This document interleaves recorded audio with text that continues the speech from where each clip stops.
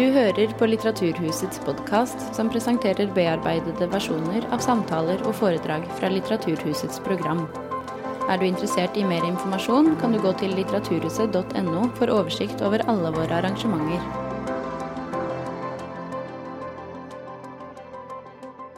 Kjære alle sammen, hjertelig velkommen til denne kvelden med Per Petterson. Mitt navn er Åse Lappegård, og jeg jobber med programmet her på Litteraturhuset. Jeg vet at det er flere enn meg som har gledet seg til denne kvelden lenge, som er viet Per Pettersons siste utgivelse, Mitt Abruzzo, journal 29.1. til 18.7.2021. Fra utsida så kan det se ut som at Petterson skriver uredd og ærlig, og det gjør han også. Men ikke alle ord kommer like lett, og av og til kan det å skrive virke som en uoverkommelig oppgave. Gjennom det første halvåret av 2021 så opplevde Petterson en sånn skrivesperre, og da satte han seg som mål å skrive en journal. Resultatet ble en rik og mangfoldig bok, der han med følsomhet og øye for detaljer, som han alltid har, deler minner og tanker fra barndom og voksenliv, refleksjoner rundt eget liv og forfattervirke, og ikke minst tanker om de mange forfatterne og bøkene som har formet ham av både klassikere og moderne forfattere. Dette er Per Pettersons 11. bok, og jeg kunne stått her og listet opp de mange litteraturprisene han har fått både i inn- og utland. Men jeg nøyer meg med å si at han er en av Nordens fremste forfatterstemmer, som skriver klokt og ærlig om barndom og vennskap, tid, sorg, kjærlighet, og at vi er veldig, veldig glad for å ha ham her i kveld. Så gi en varm applaus til Per Petterson og Tone Selbo.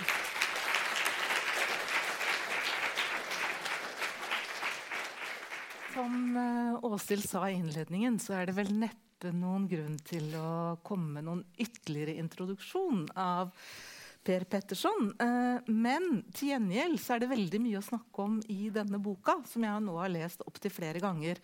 Og det er jo et kjennetegn ved god litteratur, at det tåler å gjenleses. Og det gjør den, det kan jeg love dere. Og det slo meg når jeg så på datoen 29.1. 2021, at vi nå det er snart et år siden du begynte.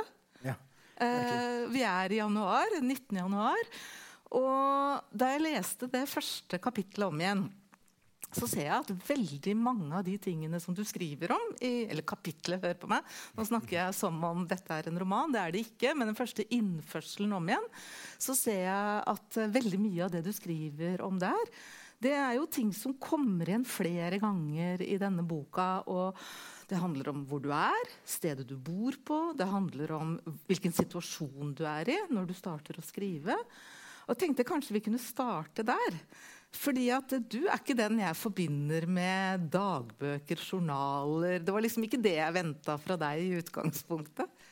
Ja, det var visst mange som ikke ventet det, har jeg fått med meg. Nei, altså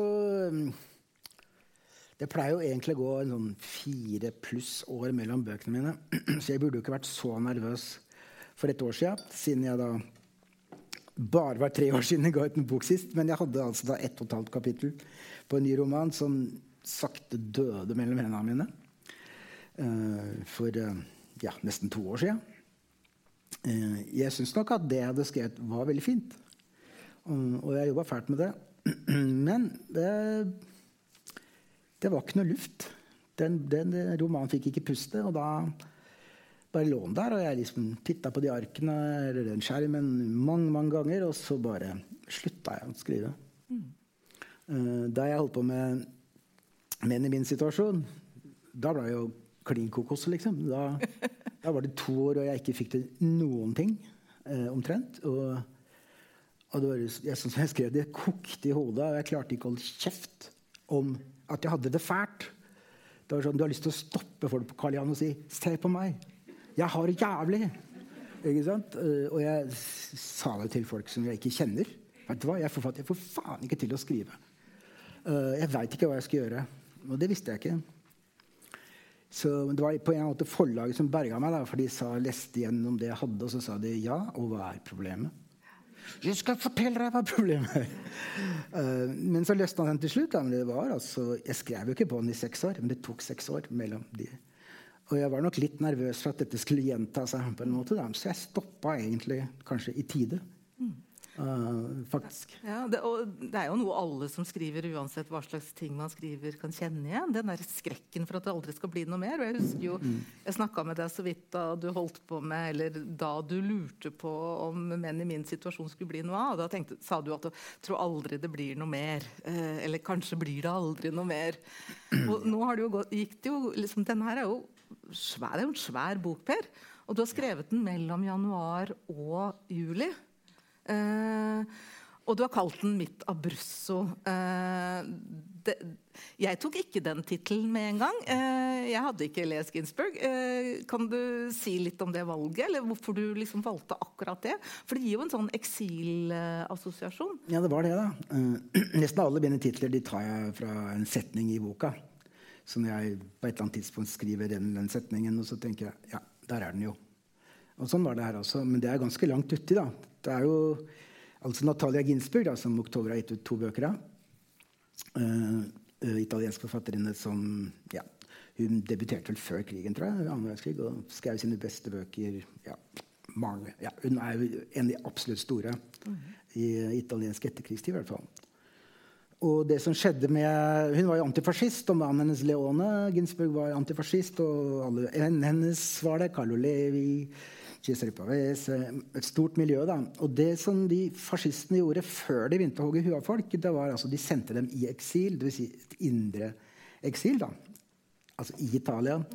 Og de sendte dem til veldig fattige områder, og til en landsby som de ikke fikk lov til å forlate da. Og Natalia Ginsberg og familien hennes, de ble sendt til Abruzzo, som da et landskap sør i Italia, det fattige området.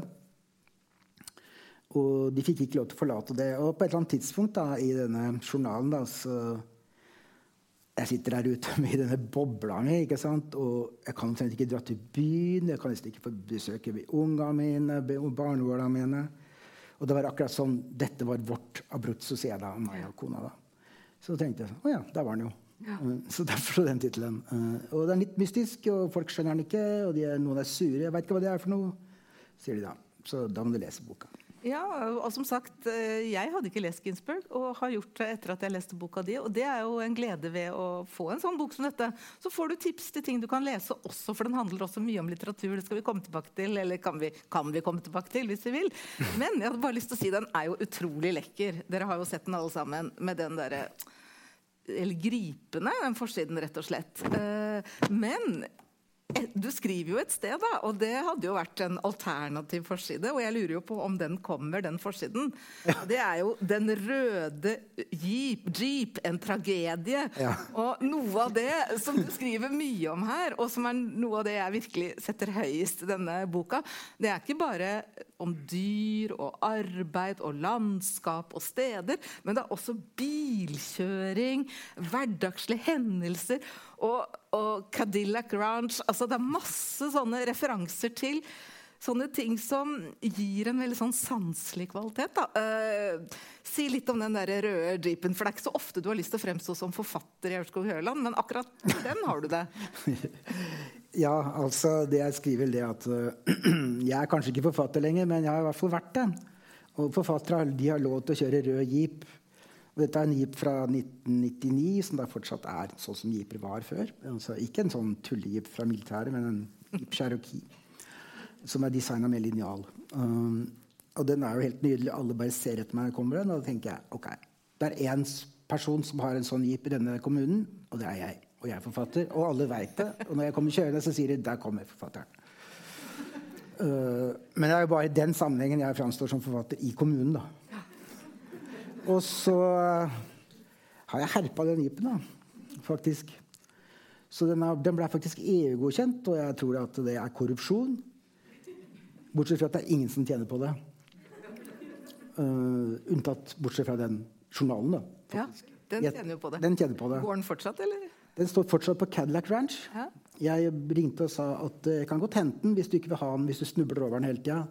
Nei, han hadde dårlig samvittighet. Han ville se på den. Det en måned siden. Jeg har ikke hørt noen ting. Men den står i garasje, og jeg har ikke noen garasje til den. Så og en sånn bil vel avhengig av en garasje, en sånn jeep? Ja, særlig når den så fin i lakken. Ja. Ja.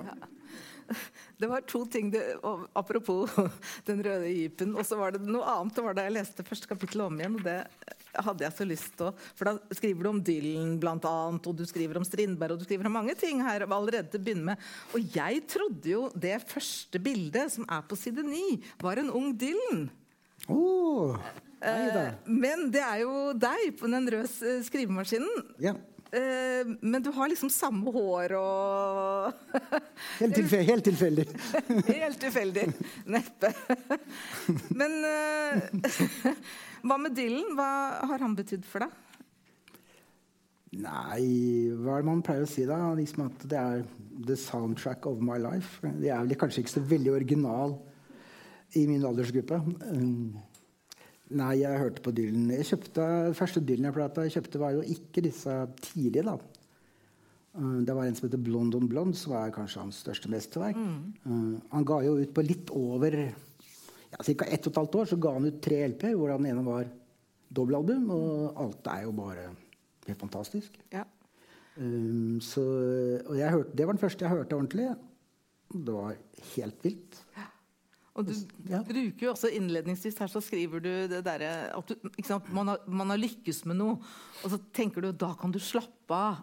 Du forteller om da du har gitt ut den første boka di, og så det en som har observert deg på bussen, en dame som du treffer på samvirkelag, og så sier de, nå kan du jo slappe av, vi har nok sett deg. Og så siterer du Dylan, but I didn't struggle for that. Den der angsten for at liksom, både angsten for å liksom ikke lykkes igjen, men også det ikke det som poenget, eller det Det som poenget jo altså når du altså jeg bestemte meg jo for å bli forfatter, at jeg måtte bli forfatter da jeg var 18 år, da var jeg helt sikker på det. Og jeg debuterte ikke før jeg var 35, og jeg sa til meg selv at hvis jeg ikke blir det, så blir jeg et ulykkelig menneske. Og da var jeg sånn delt ut så lykkelig i ca. 17 år. Og det tror jeg syntes. Så det jeg ville var å bli publisert og skrevet en roman som jeg kunne liksom stå for. Og det står jo i boka da. Han forleggeren redaktøren min, Torleif Grue, han sendte meg da prøvetrykk på omslaget før boka var ferdig. Og jeg jobbet jo på Trons på boka, så da gikk jeg rundt og fant bøker av riktig størrelse, som jeg da la det rundt da, ikke sånn. Og så fant jeg til slutt Rønnar Kleiva da, og føpa en kalv gjennom vinteren, og den passet perfekt. Jeg hadde ikke lest den da. Så jeg leste den, men da separat fra det omslaget. Da. Ja. Og den var en veldig fin bok. Så det var jo det som var målet. I struggled for that. Ja. Men det jo, altså, du har jo mange sånne referanser til ting du har lest og som har betydd veldig mye for deg, og du har en veldig fin måte, synes jeg, å skrive om det på. Og du skriver jo blant annet om Strindbergs Ensam, som jeg selv har et sterkt forhold til, altså hvor han kommer tilbake fra Paris til Stockholm og ikke vet hva han skal gjøre, og setter seg inn på dette rommet og går sine daglige promenader. Og du, altså, uten sammenligning for øvrig, det jo litt det du gjør med denne journalen nå, at du går ned til kontoret ditt hver morgen og bestemmer deg for at du skal skrive noe hver dag. Altså betydningen av en sånn rutine, disiplin. Og det utrolige jo at du skriver mye allerede fra første innførsel. Ja, den ble lang, ja. Ja, nei, det kompositoriske prinsipp her jo bare at jeg skal skrive hver dag. Det datoen som springbrettet. Og så når det vinter, så det alltid temperaturen 16 minus faen år, liksom. Så jeg blir litt hengt opp i det der. Men det klart, kontrakten, altså, til meg var dette veldig uvanlig. Jeg har jo måttet, for å kunne liksom være, ja, det som folk sier, ærlig, det litt sannferdig, tror jeg bra ord. Ikke så har jeg bare måttet ty til fiksjon for å kunne på en eller annen måte framstille eller levendegjøre det som har vært viktigst for meg, da. Emosjonelt, sosialt. Og jeg har ikke kunnet gjøre det, har jeg ikke vært interessert i å gjøre det, liksom sånn rent fra min egen stemme. Så, men jeg fikk jo ikke til det da, nå. Og da tenkte jeg må skrive, jeg forfatter, håper jeg, og jeg må skrive. Hva kan jeg gjøre? Og da bestemte jeg meg for det. Og da var kontrakten det at jeg skal bare skrive det som ikke sannferdig, men det som sant. Og det noe annet enn å være sannferdig. Sannferdig trenger det ikke å være faktisk sant. Det må bare være liksom ekte, da. Og det ble jo veldig annerledes, da. Og det jeg skulle skrive, jeg skulle ikke finne på noe, liksom. Jeg skulle skrive det jeg gjorde, det jeg tenkte, det som skjedde. Og ikke noe annet. Og jeg skulle ikke fiksjonalisere det. Og hver gang jeg liksom glir over i det, for man er jo sånn vant til å lage setninger, og så bare begynner setningene å føre seg selv. Og da må jeg arrestere meg. Men jeg går ikke tilbake og retter det. Jeg må si fra at nå er jeg på sklia her. Det skal jeg ikke være. Til og med når jeg bruker metaforer en gang iblant, så tenker jeg sånn, ups, kan man ha metafor i en journal? Det er jeg ikke helt sikker på. Så da, jeg stryker dem ikke, men jeg sier ifra. Så det er også noe av prinsippet da. Og kontrakten er at du skal ikke rette. Husker du feil, så husker du feil. Får du greie på at det er feil, så skriver du når du får greie på det. Og det gjør du jo også. Det gjør jeg, og det er jo helt utrolig hvor vi husker feil. Som de viktigste ting. Altså, det er jo liksom, den ene broren min døde jo da i 1983. Han var 4 år yngre enn meg. Og så husker jeg feil. Jeg var sånn kvelden før han døde. Alt bortsett fra at jeg sannsynligvis var der kvelden før, er feil omkring det. Og jeg har en eldre bror da, som da ikke arresterer meg, men sier så, Per, det var ikke helt riktig. Og det er jo en av de... Så sier han, men kanskje jeg også husker feil, og det kan godt være, men visse ting husker han bedre enn meg da. Nei, for det er jo en av de mange historiene som har fått i hvert fall meg til å få tårer i øynene og lese denne. Det er jo den historien om Odd. Og den er veldig sterk, og du har jo mange tap i ditt liv. Og det er interessant når man har lest romanene dine, for man kjenner igjen stemmen din. Den er helt utvilsomt din stemme, men det er helt annerledes allikevel. Og den historien om familien din, om moren din, om faren din, om lillebroren din, om Sten som nå får et navn som er en hva er det du sier et sted? At du tar skittentøysvasken om familien med han. Men den historien om Odd og den kvelden, det er jo en veldig sterk historie. Ja, det som jeg synes var rart da, siden jeg er en sånn mann som har, eller en gutt som har fiksjonalisert mitt eget liv bestandig. Og jeg har hatt den, ikke evnen da, men den uvanen eller skjebnen å være en som både lever og forteller meg selv hva jeg lever. Hele tiden. Det har gjort det siden jeg var liten, så jeg vet ikke hvordan det ikke er å være sånn. Og derfor har jeg liksom fortalt meg mitt eget liv nesten 1 til 1. Bortsett fra at det som jeg forteller meg er ikke helt riktig faktisk. Litt ønskedrøm, litt sånn, whoops, det var veldig pinlig, kanskje vi skal gå rundt det, men jeg gjør det likevel da. Og det som skjer da er jo ofte at ting, når du husker feil, du forteller deg selv feil, så vokser det av sin egen fart da, og ikke faktisk det livet jeg lever da. Og da kan jo det bli fiksjon, og derfor har jeg slåss med den jævelen i denne boka som vil fortelle meg livet mitt. Men det som skjedde med Odd da, han hadde en sånn aneurisme i hjernen som de altså husker han datoen for operasjonen var satt, det var en vanskelig operasjon, og så skulle legene plutselig på kongress i Sveits, så de utsatte det så lenge, og kvelden før han skulle ha den operasjonen, så sprakk den, så da døde han. Det vil si, det var ikke kvelden før, det skjedde dagen etter, på sent på kvelden, og jeg husker alt feil. Ja, men du får allikevel fram hendelsene. Det er bare at... Ja, men det var så rart, for det som faktisk skjedde, rent faktisk, det var mye mer dramatisk. Enn sånn som jeg husker det. Jeg trodde at det skjedde mens han sov. Ja. Han falt jo om på kjøkkenet dagen etter. Og da tenkte jeg sånn, what?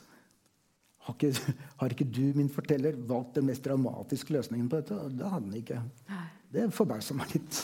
Og noe som gjorde veldig inntrykk på meg, det er når du refererer til at han sier, men Per, du har jo, altså jeg refererer deg ikke korrekt nå, men du har noe sånt som at du har jo i hvert fall skrivinga. Ja. Du har jo skrivinga, du. Du har jo skrivinga, ja. Underforstått at han aner at han kanskje ikke har noe som blir hans, og han er 27 år. Ja, det var en sånn veldig rar ting. Jeg husker den replikken, jeg husker at den ble sagt i en bil, i et baksett, og jeg og Odd sitter der. Jeg vet ikke hvem som kjører bilen, og så husker jeg bare at han sier det. Og så, det har jeg tenkt på en eller annen gang, mange ganger i løpet av hele mitt liv, hva er det han mente med det? Hvorfor sa han det? hans situasjon var jo så alvorlig, så jeg liksom tolket det dit hen at det han sier at jeg har noe som peker fremover, altså en fremtid, og det har kanskje ikke han da. For han visste at han var ille ute da.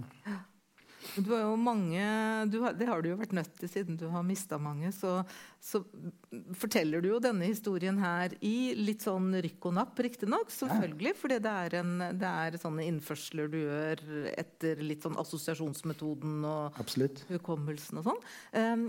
Og du forteller jo mye om foreldrene dine og familien din i det hele tatt, og en ting som det slo meg er jo at moren din var jo dansk, og man merker ikke, bortsett fra at du selvfølgelig har en tilknytning til både det danske landskapet og det danske språket og den danske litteraturen, så merker man jo ikke, du har jo ikke blitt sånn, du har jo ikke mye danismer i ditt språk.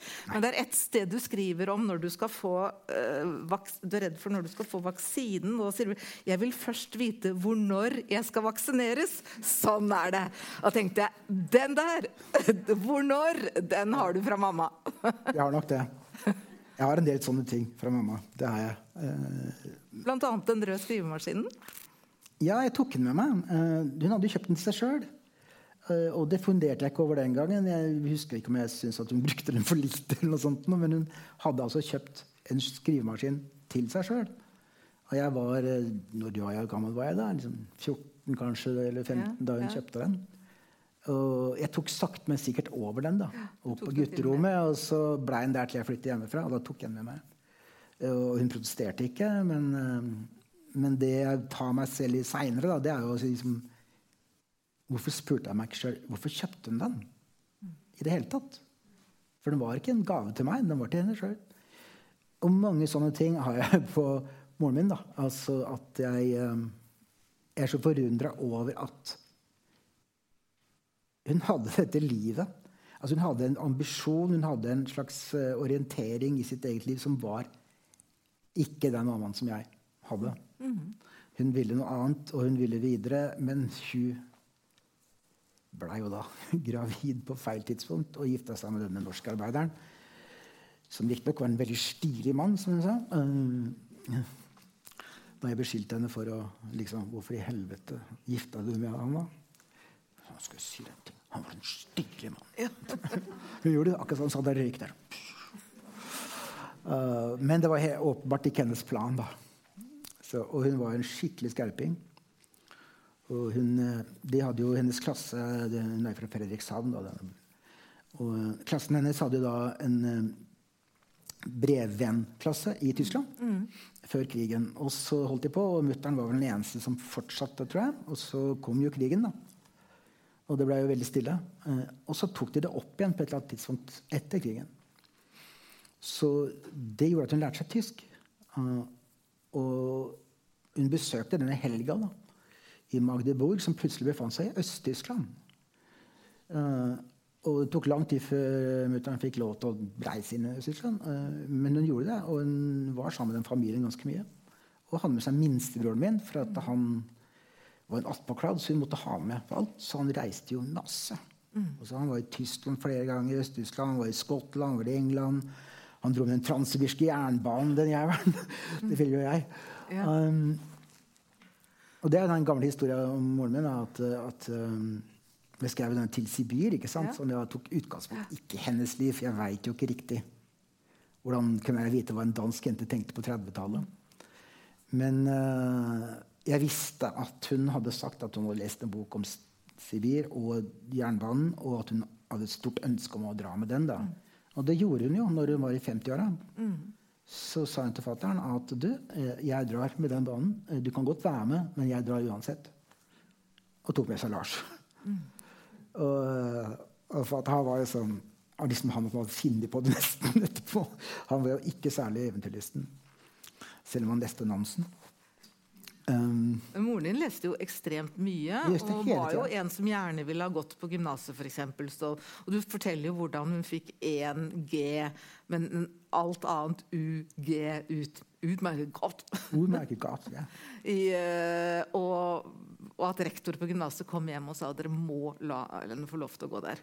Ja, men det fikk hun ikke lov til. Nei. Hun var jente.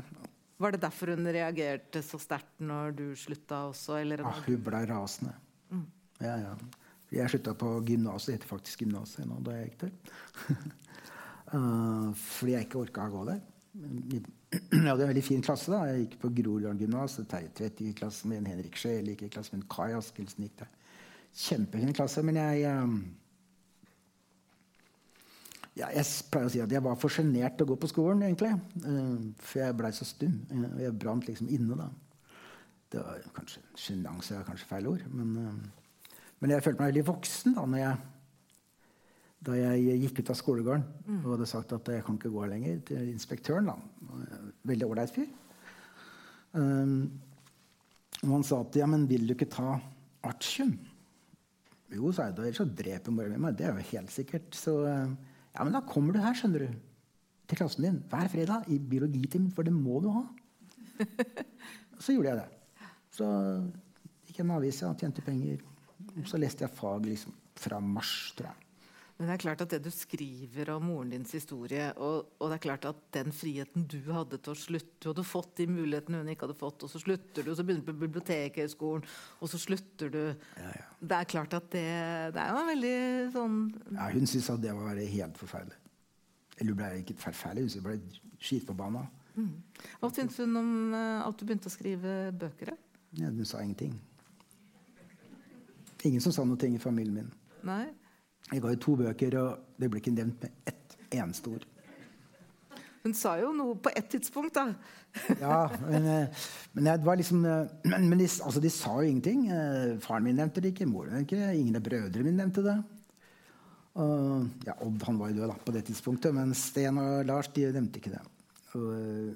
Men så... På slutten av boka, altså denne boka her, da, så kom jeg på at det er et par unntak, da. Og det unntaket var med Ekkoland. Og det ene var, jeg jobbet jo på Allers, de trykker i der i 5 år, og så de trykker også kvinner og klær. Og så dro jeg til USA, da, mens Ekkoland kom ut, så kom jeg hjem da, og så var jeg på besøk, spiste middag, og så hang det for meg et bilde av meg, som var klippet ut av kvinner og klær, så jeg var blitt intervjuet der, i sånn fargebilde, i en sånn klippstramme. Det hang i trappa. Og så skulle jeg opp på do, og så jeg faen ting bilder av meg her. Wow. Men jeg kunne ikke si noe om det, for det var ingen som nevnte det. Og når ikke de sier noe, så kan jo ikke jeg si noe. Nei, selvfølgelig ikke. Så det ble ikke sagt noe. Og jeg ble litt forvirret, husker jeg.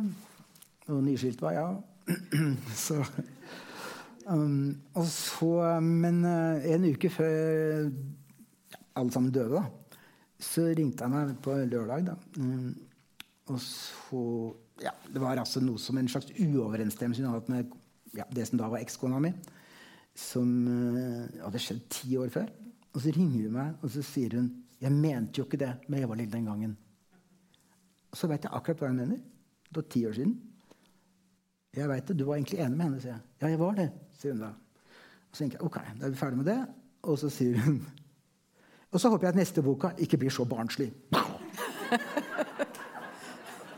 Og jeg ble fly forbanna og veldig forvirret, og en uke etterpå så var hun død. Jeg kunne liksom ikke snisket. Det var liksom dårlig gjort, for jeg hadde aldri sagt noe om det. Og jeg hadde kanskje ikke sagt noe om det hvis ikke hun hadde sagt noe mer. Ja, men det er jo ofte flaut, sånne ting, ikke sant? Mellom, ja, nei, jeg vet ikke riktig. Jeg har lurt en del på hva faren min mente om dette. Altså, det var jo en familie i de 2 første bøkene som lignet veldig på vår. Bortsett fra det som stod der ikke var sant. Ellers så var liksom... Det var de naboene, men de hadde aldri sagt det som jeg tillegger dem. Så de var nok ganske forvirret. Vi var en sånn ren arbeiderklassefamilie, og da, vi hadde, altså, vårt bilde av oss selv som familie hadde jo ikke med den faktoren. Hvor skal vi putte den? At Per er blitt forfatter, liksom, hva skal vi gjøre med det? Hvordan skal vi snakke sammen nå? Ting er jo liksom veldig forandret. De leste... Sannsynligvis da, så de holdt Aftenposten av en eller annen dum grunn i stedet for Arbeiderblad, jeg vet ikke hvorfor, men der fikk jeg en jævlig god anmeldelse. Og den har de jo lest. Jeg vet ikke hva de mente om det, hvordan skulle de si det liksom. Ja. Så jeg tror det var helt sånn, de kom opp i et hjørne hvor det var umulig å snakke om det, for det var ikke, de hadde ikke den type måte å snakke om sånne ting på. Nei, og det skriver du veldig godt om her, synes jeg. Men også at moren din, altså, det betyr ikke at ikke folk i arbeiderklassen leser bøker, det er klart det er masse mennesker som gjør det, men moren din leste jo også en type bøker som var mer uvanlig, og hun leste dem til og med på tysk, for eksempel. Forteller du leser Günter Grass på tysk, for eksempel. Og du refererer også til en scene hvor hun, eller et tilfelle hvor hun åpenbart kan engelsk. Altså, det kan jo ikke ha vært så vanlig når du ikke har mye formell utdannelse. Nei, hun leste dansk, svensk, norsk, tysk, engelsk.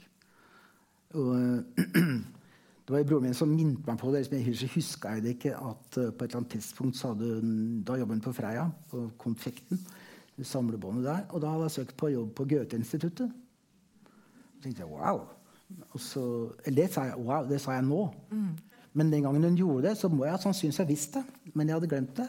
Men da hadde jeg sikkert tenkt sånn, ja, nå søkte jeg på Goethe-instituttet. Nei, hun fikk ikke den jobben, fordi hun hadde ikke papirer. Så da var det Konfekten igjen. Så tenkte jeg, ja, sånn er mutteren. Liksom, jeg tenkte ikke over det helt tatt. Og også hvordan hun åpenbart snakker med Robert Levin og andre sånn. Ja, hun vasket i musikkskolen på Veitvet, og de hadde jo ikke noen musikkhøyskole i Oslo da. Så den var på... Selvåg bygde jo Veitvet, ikke helt alene, men han gjorde det. Og da bygde han jo faktisk Nord-Europas første shoppingsenter. Så det hadde Veitvet shoppingsenter, dette.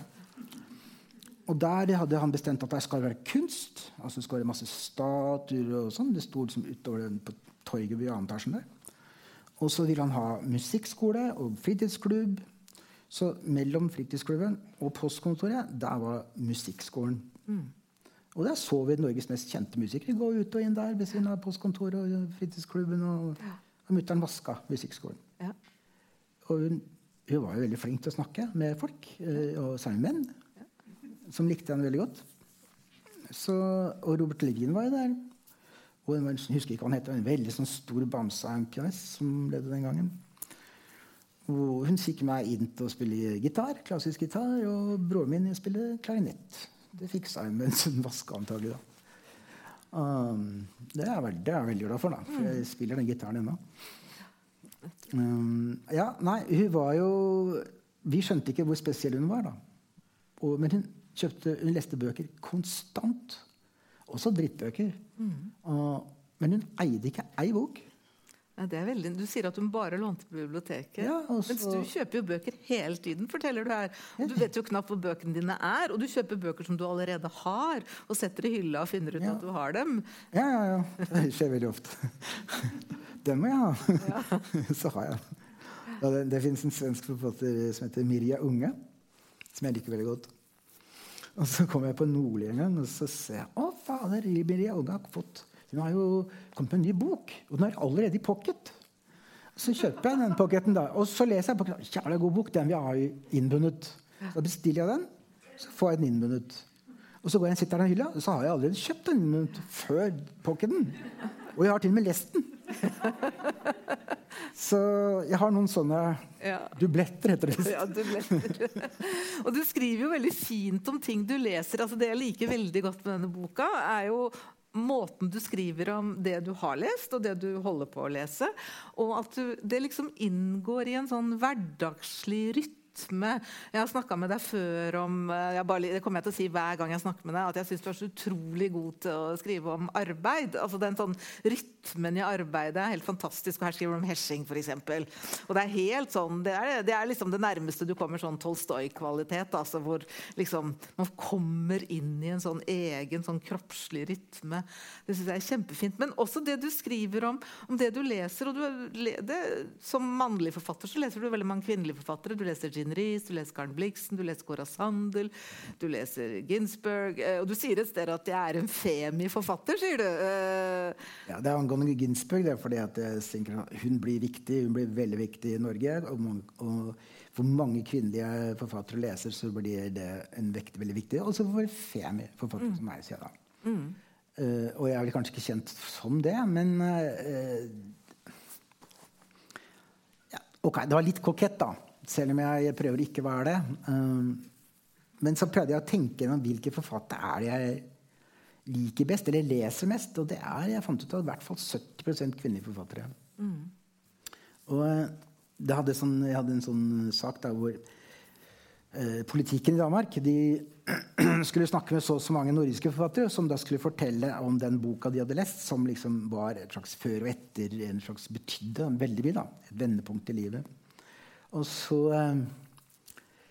sier jeg ok, jeg kan godt være med på det. Og så skriver jeg Simone de Beauvoir, altså den første bindet, en veldig oppdragen ung pikes erindringer, som da ikke var kommet på norsk på det tidspunktet.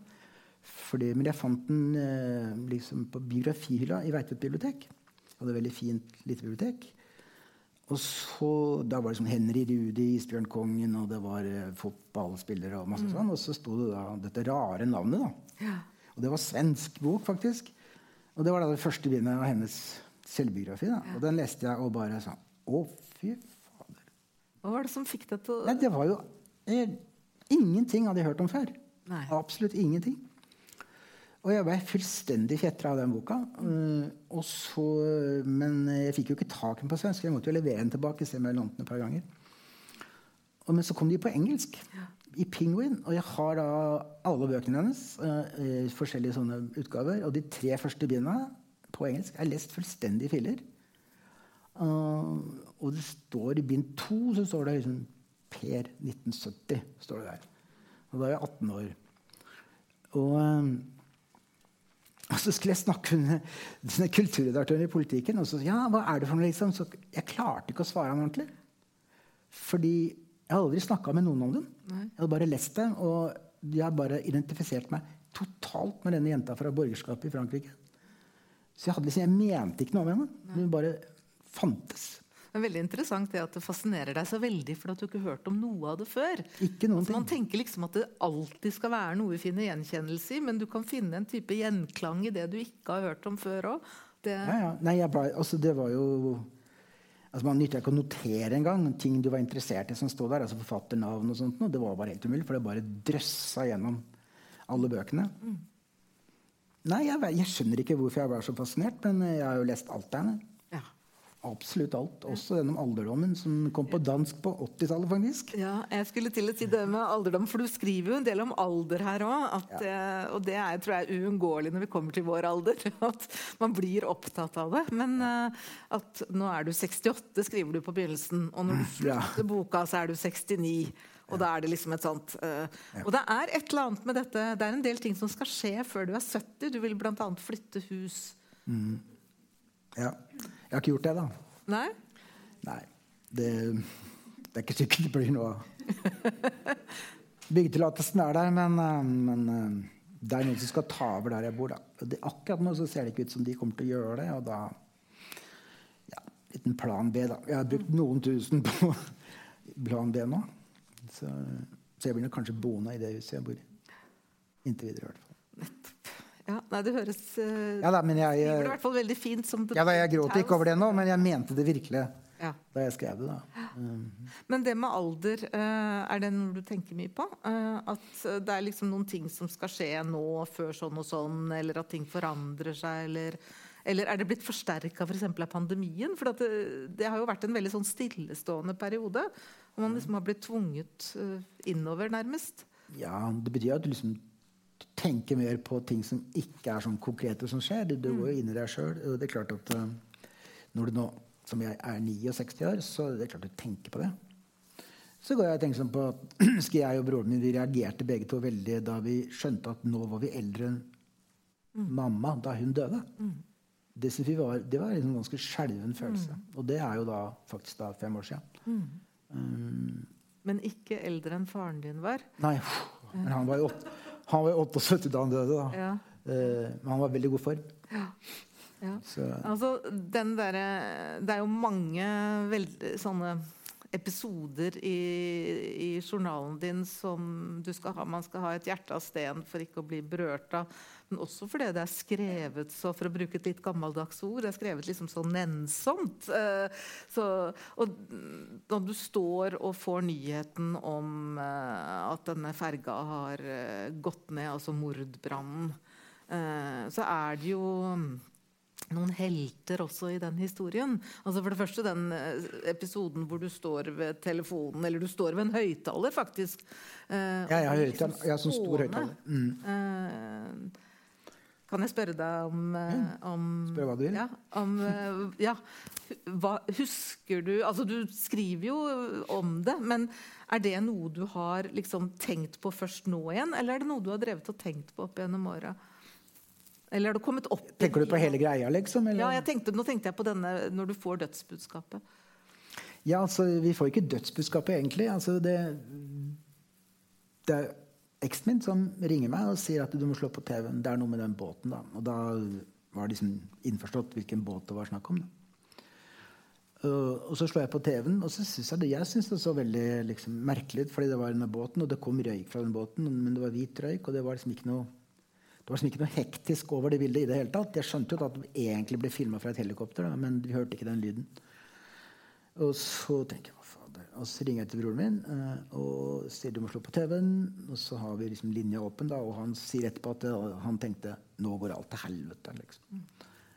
Men det tenkte ikke jeg. Jeg syntes at det var liksom, litt sånn merkelig, bare. Og så ringte jeg jo til mammaen til altså hun som var kona til den broren min som døde først. Hun hadde jo datteren sin her, da, som var med foreldrene mine. Det var i påske. Så jeg husker det veldig godt, akkurat det. Men det er ikke noe som det er veldig lite av dette som egentlig liksom, det bringer meg ikke ut av balanse nå eller sånt. Det var lenge siden. Jeg satt jo i støttegruppa, altså styret der, jeg og broren min og så en annen fyr som jeg kjenner, og vi diskuterte det litt sånn, vi sa, ok, vi kjører på og er med på dette her i 2 år og så slutter vi for jeg tenkte, jeg har lett opp gitt 2 bøker. Jeg vil være forfatter, jeg vil faen ikke være han som dette skjedde med. Altså, det skal ikke stjele min identitet, da. Og det diskuterte vi, og ble enige med hverandre om det. Og så gikk vi av. Og så resten er personlig. Ja. Og så er det jo veldig utrolig vakkert, synes jeg, og veldig sånn livsbejaende den episode, det du forteller om at du er en lege som insisterer på at du skal sykmelde deg, det er liksom et par år etterpå, og så vil at du skal til psykolog, og psykologen liksom vil ha en mann i sorg, og du er kjempeforelsket, og det er egentlig det du har mest lyst til å snakke om. Ja. Og det er noe sånn helt fantastisk å lese om, fordi at da har du jo liksom tatt tak i livet igjen da, og forelsket deg i Pia som du fortsatt er sammen med. Ja, det sto en artikkel om den boka da, så det ble i New Yorker. Og så han som anmeldte den, han ville helst snakke om en annen bok da, som han var mer glad i da. Men så sier han liksom at den boka kom på norsk i 92 liksom. It's strangely upbeat, som han sa. Ja, det var James Wood, det. Det var James, og da visste du at midt i 1991 så ble jeg så forelsket at jeg hadde ikke tid til noe særlig annet. Og så psykologen kastet meg ut. Fordi jeg var alt for sånn. Men da jeg leste den om igjen nå, journalen din, så tenkte jeg, og det tenkte jeg ikke på samme måte på forrige gang jeg leste den, så tenkte jeg, men dette er jo også en kjærlighetshistorie. Dette er en kjærlighetshistorie til kona di som du har vært sammen med i 30 år. Ja. Eller kanskje er det enda lenger nå. Og du sier et sted at hun er irritert på deg, og så sier hun fordi at du ikke deltar nok og liksom er litt inne i ditt eget hue, og så sier du, hvorfor er du her egentlig? Ja, men jeg er her fordi du er her. Og at det tar litt tid før hun skjønner at det er en kjærlighetserklæring. Ja. Og at det er liksom en veldig sterk tråd i hele den beskrivelsen av dagliglivet ditt da. Hvorfor du er der, begrunnelsen for å leve det livet du lever nå. Det var en av de tingene jeg ble veldig rørt av nå da jeg leste den. Ja, nei, men det er kanskje litt kjekt å si det, men altså, hvis ikke hun hadde vært her så hadde jeg flyttet med en gang. Kanskje ikke med en gang, jeg måtte rydde litt, men da blir pointet borte. Ja. Så for det er jo et sånt fellesprosjekt. Det er jo det, men du vet, dette her forfatterskapet mitt har jo liksom tatt liksom mer med plass da, rundt oss. Ja. Ikke i skriverstua, men rundt oss, og jeg har vært mye flyging og både her og der. Så vi tok en litt arbeidsdeling etter hvert da. Ja. Så, og jeg sier vel at det er litt trist, fordi at vi gjør ikke alt sammen lenger, men samtidig så alt har sin tid på en måte, og det er jo nødvendigvis ikke likt for oss begge. Det må man bare liksom innse da. Ja. Men greia er at hvis hun spør meg om hjelp, så kan jeg ikke nekte. Det er greia. Og du skriver veldig det jo noen helt ubetalelige episoder med dyra, og den der bukken som du kjemper med, og som nærmest blir din likemann, for ikke å si overmann i enkelte situasjoner, og telefoner som ringer mens du står midt i lamming, og altså det jo liksom ikke ting som du bare kan knipse vekk for å gå inn og skrive igjen. Nei, det har vært en del dramatiske saker gjennom året. Det. Ja, den boken jeg har fått ekstremt mange tilbakemeldinger på denne boka. Og mange sier også for å hilse til boken hvis han lever da. Og som jeg sier, dessverre han ikke blant oss lenger. Men han var en artig bok. Ja, man vil alltid slåss da. Bukken og katten Kaos, og det mange sånne som dyr jeg har kjent. Du kunne skrevet den du også, akkurat som Corazandel. Men det veldig mye vi kunne snakke om her, og for eksempel vennskapets betydning. Du skriver så utrolig flott om vennskap med Øyvind, som jeg vet her nå, og i det hele tatt vennskapets betydning, og du kommenterer den der, du begynte å lese den der Køtzie-Åster brevvekslingen, og begynte jeg på, og jeg synes den var så jålete, så jeg la den bort. Du synes det, ja? Ja, jeg likte den ikke, og derfor så ble jeg sånn litt lett at du skrev det, men du satte egentlig ord på det jeg tenkte som jeg ikke hadde formulert for meg selv, nemlig at i stedet for å liksom la vennskapet få være og vokse frem, så skal de definere det med en gang før de snakker om det. Ja. Det synes jeg ble så dumt. Ja. Så det punkterte liksom på side 2-3. Ja. Jeg har boka ennå da, men jeg har ikke lest den ut, nei. Nei, og det jo akkurat det du skriver veldig fint om vennskap som må få lov å være noe, at den andre må være noe annet enn en selv, og at det må være en sånn type gjensidig respekt, eller tror til og med du bruker ordet beundring. Ja, det kan godt si det. Altså, hvis du skal, sympati og omsorg, ikke sant? Det kan du ha for veldig mange. Og du kan godt like noen veldig godt og gå på kino og gjøre masse greier, ikke sant? Men det ikke det jeg snakker om. Altså, du må ha noe som du ikke har, men som du oppfatter som en veldig viktig ting da, som du kan beundre. Og det Øyvind som definerte det sånn, og var selvfølgelig helt riktig, sånn vanlig. Og jeg tenkte mye på det, og funnet ut at det helt riktig. Det må være noe hos den andre som du ikke har selv. Jeg håper å si, hva vitsen ellers? Du kan ikke bare se på fotballkamper og holde med samme laget. Det liksom ikke nok. Men vi har vært venner siden vi traff hverandre liksom, begynnelsen av 80-tallet. Ja. Og det jo en gave og det en gave, helt klart. Det veldig interessant med en sånn journal som du skriver, fordi at nå vet jo ikke jeg om du liksom vet hvordan det skal gå når du skriver romanene dine, men i hvert fall som sånn journalforfatter eller dagboksforfatter, så vet du jo ikke det. Du vet ikke hva de neste dagene vil bringe. Men når man leser den ferdig, så den veldig gripende også når du avslutter den, for du avslutter den i Danmark, og du avslutter den på din 69-årsdag. Og du snakker om du avslutter den med en referanse til 22. juli som også, og i lys av ditt eget liv og din egen historie så blir det veldig, veldig gripende. Aldri glemme. Ja, fordi jeg jukser jo litt da. Det står 18.7, for den skulle være den 18.7, men når jeg kom til den 18.7, altså bursdagen min, der var jeg i Danmark, og jeg orket ikke slutten. Så jeg drøya det. Til den 22. juli. Da. Og da hadde jeg en ganske lang innførsel der. Og jeg husker jeg gikk, og broren min har jo hytte ved siden av meg. Eller sommerhus, da. Og jeg gikk bort til han og sa at nå må jeg slutte her. Jeg må slutte med dette her nå. Men vi har jo snakket jo sammen hele dette halvåret.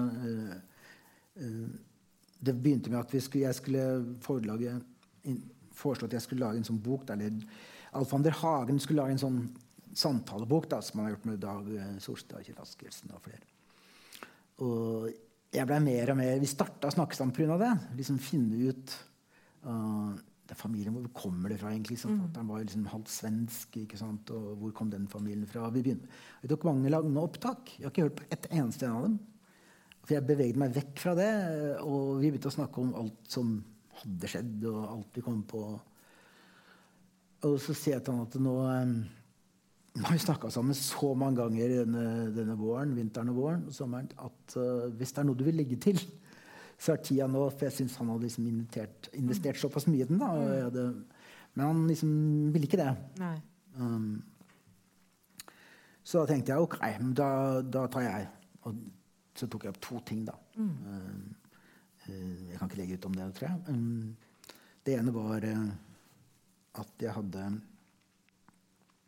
jeg fant en metallboks som lå på øverste hylle på kontoret mitt da. Så den hadde ligget der kjempelenge, og jeg visste ikke hva som var oppi den lenger. Det var sånn helt tapet, ikke sant? Og så plutselig så bare tok jeg den ned. For ikke lenge før jeg skrev det. Og så lukket, og så bare seilte det altså så mange kort og brev ut. Og alle de brevene og kortene var noe jeg hadde fått etter 7. april 1990 da. Etter at folka mine døde.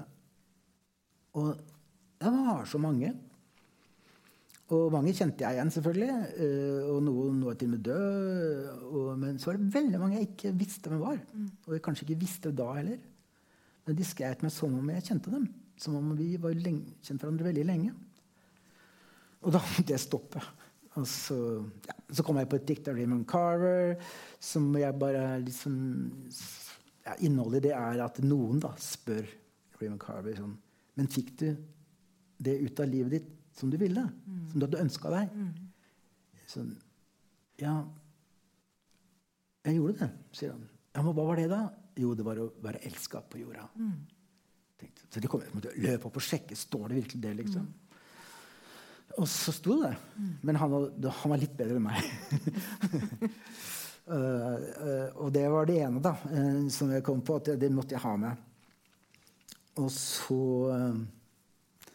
så det ble jo mye Scandinavians da i denne boka, fordi jeg skulle på Lillehammer og snakke om dette sammen med dansk forfatter, glemte, Åsta Nordnov, som hadde skrevet denne Penger på lomma, som da har hun skal skrive flere roman, hvor Scandinavians er en slags akse da. Og derfor ble jeg litt sånn hyperopptatt av det, og jeg var så sinnet på meg selv, for jeg hadde sagt ja til det, og ble sånn krakilsk av det. Så det ble mye mas om dette her da, og det steg og steg mot et slags sånn crescendo da, og det som jeg egentlig ikke ville, ikke sant? Men det skulle være, jeg hadde jo en kontrakt. Jeg skulle skrive om det jeg tenkte på, så bare ble det mer og mer det. Men når vi var ferdig med denne Lillehammer-greia, som ble på skjerm, så var det ikke noe særlig mer om det. Nei. Så det var fordi jeg var så hysterisk for at jeg hadde sagt ja da, til denne invitasjonen til Lillehammer. Men så kom jeg på Odd som døde. Han hadde så jævlig mange venner. Han var liksom elsket av så mange folk. Så han døde jo 83.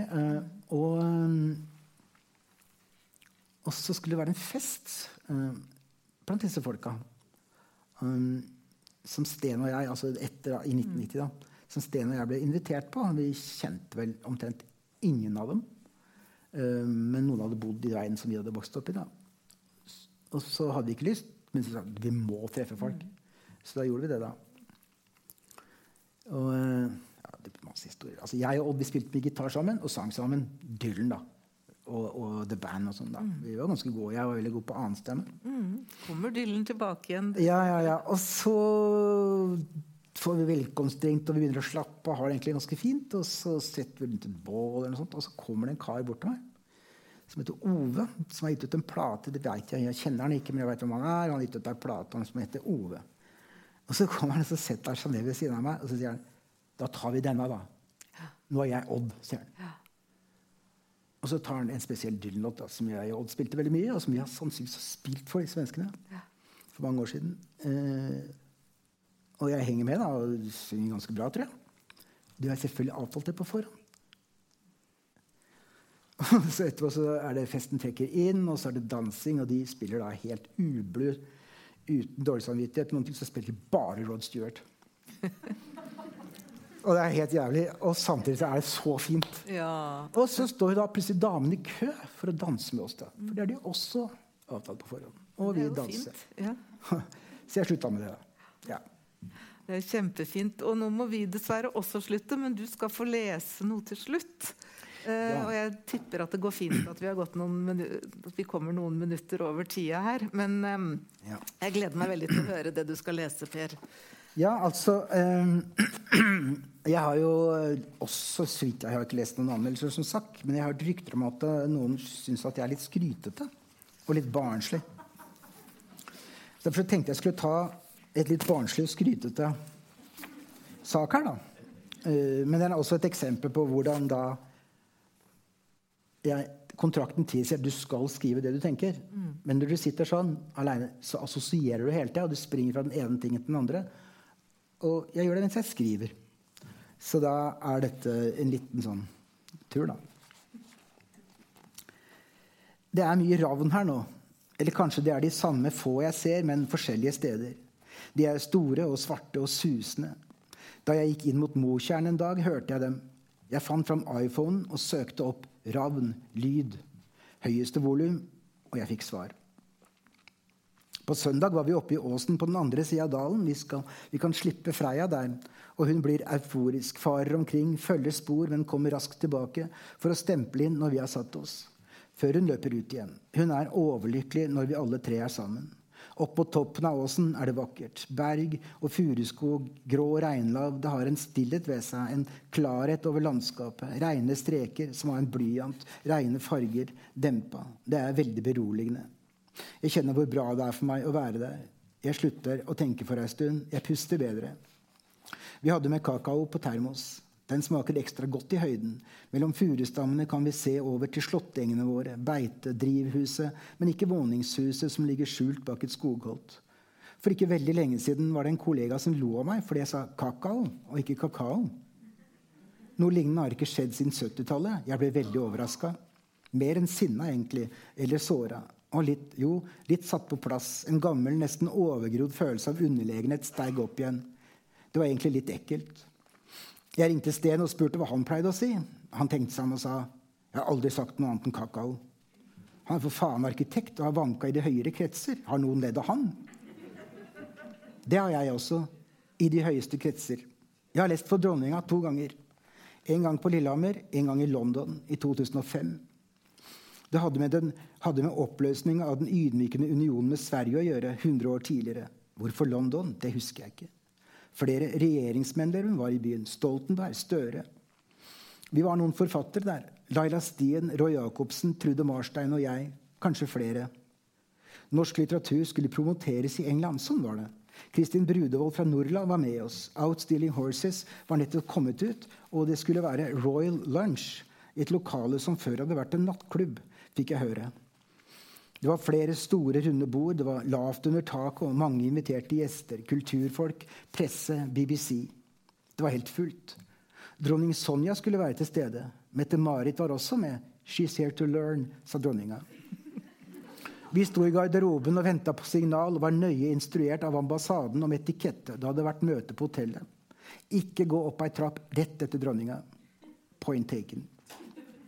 Og så kom Doris Lessing inn. Fy fader, tenkte jeg. Roy gikk rett bort til henne, falt på kne og kysset hånda hennes. Hvem andre kunne gjort det? Jeg satt ved det mest rojale bordet. Dronning Sonja rett overfor, gode Kristin Brudevold på min høyre side, Doris Lessing på min venstre. Jeg skulle lese, som den eneste oversatte. Jeg satt på do og øvde før frokosten på hotellet, og satt på do og øvde rett ut i gangen før vi gikk inn. Det var et jævlig vanskelig setning midt i. There were whisks of mist on the water. Først holdt forleggeren min Christopher tale. Mikrofonen skrapte og lyden slo rett ned fra det lave taket. Ingen skjønte noen ting, men det skjønte ikke han. Så var det dronning Sonja. I think I will do without the microphone. Det var mye bedre, og hun var dyktig. Doris Lessing hvisket i øret mitt. This is not what was going on in here in the 50s and 60s. 2 år etter fikk hun Nobelprisen. It's too late, sa hun da. Jeg var så nervøs. Kristin holdt meg i hånda og klemte den før jeg reiste meg. Jeg tok en sjans og sa, I will do like my queen and not use the microphone. Jeg leste, og da jeg nærmet meg midten, var det som i tango for 2. Og så kommer det jeg ikke kan. Men det gikk bra. Nå var det ingen som lo, ifølge Prøysen. There were whisks of mist on the water, oh yes. Jeg satte meg, og Doris klappet meg på armen og sa, you did good. BBC ville snakke. Laila og jeg gikk ut i gangen. Det ble en del politikk. We are for the revolution, sa vi. Laila smilte vakkert. But you are here with the Queen, sa mannen fra BBC. We are for the revolution, sa vi. And the Queen. We wouldn't say that here, sa han. I guess not, sa vi.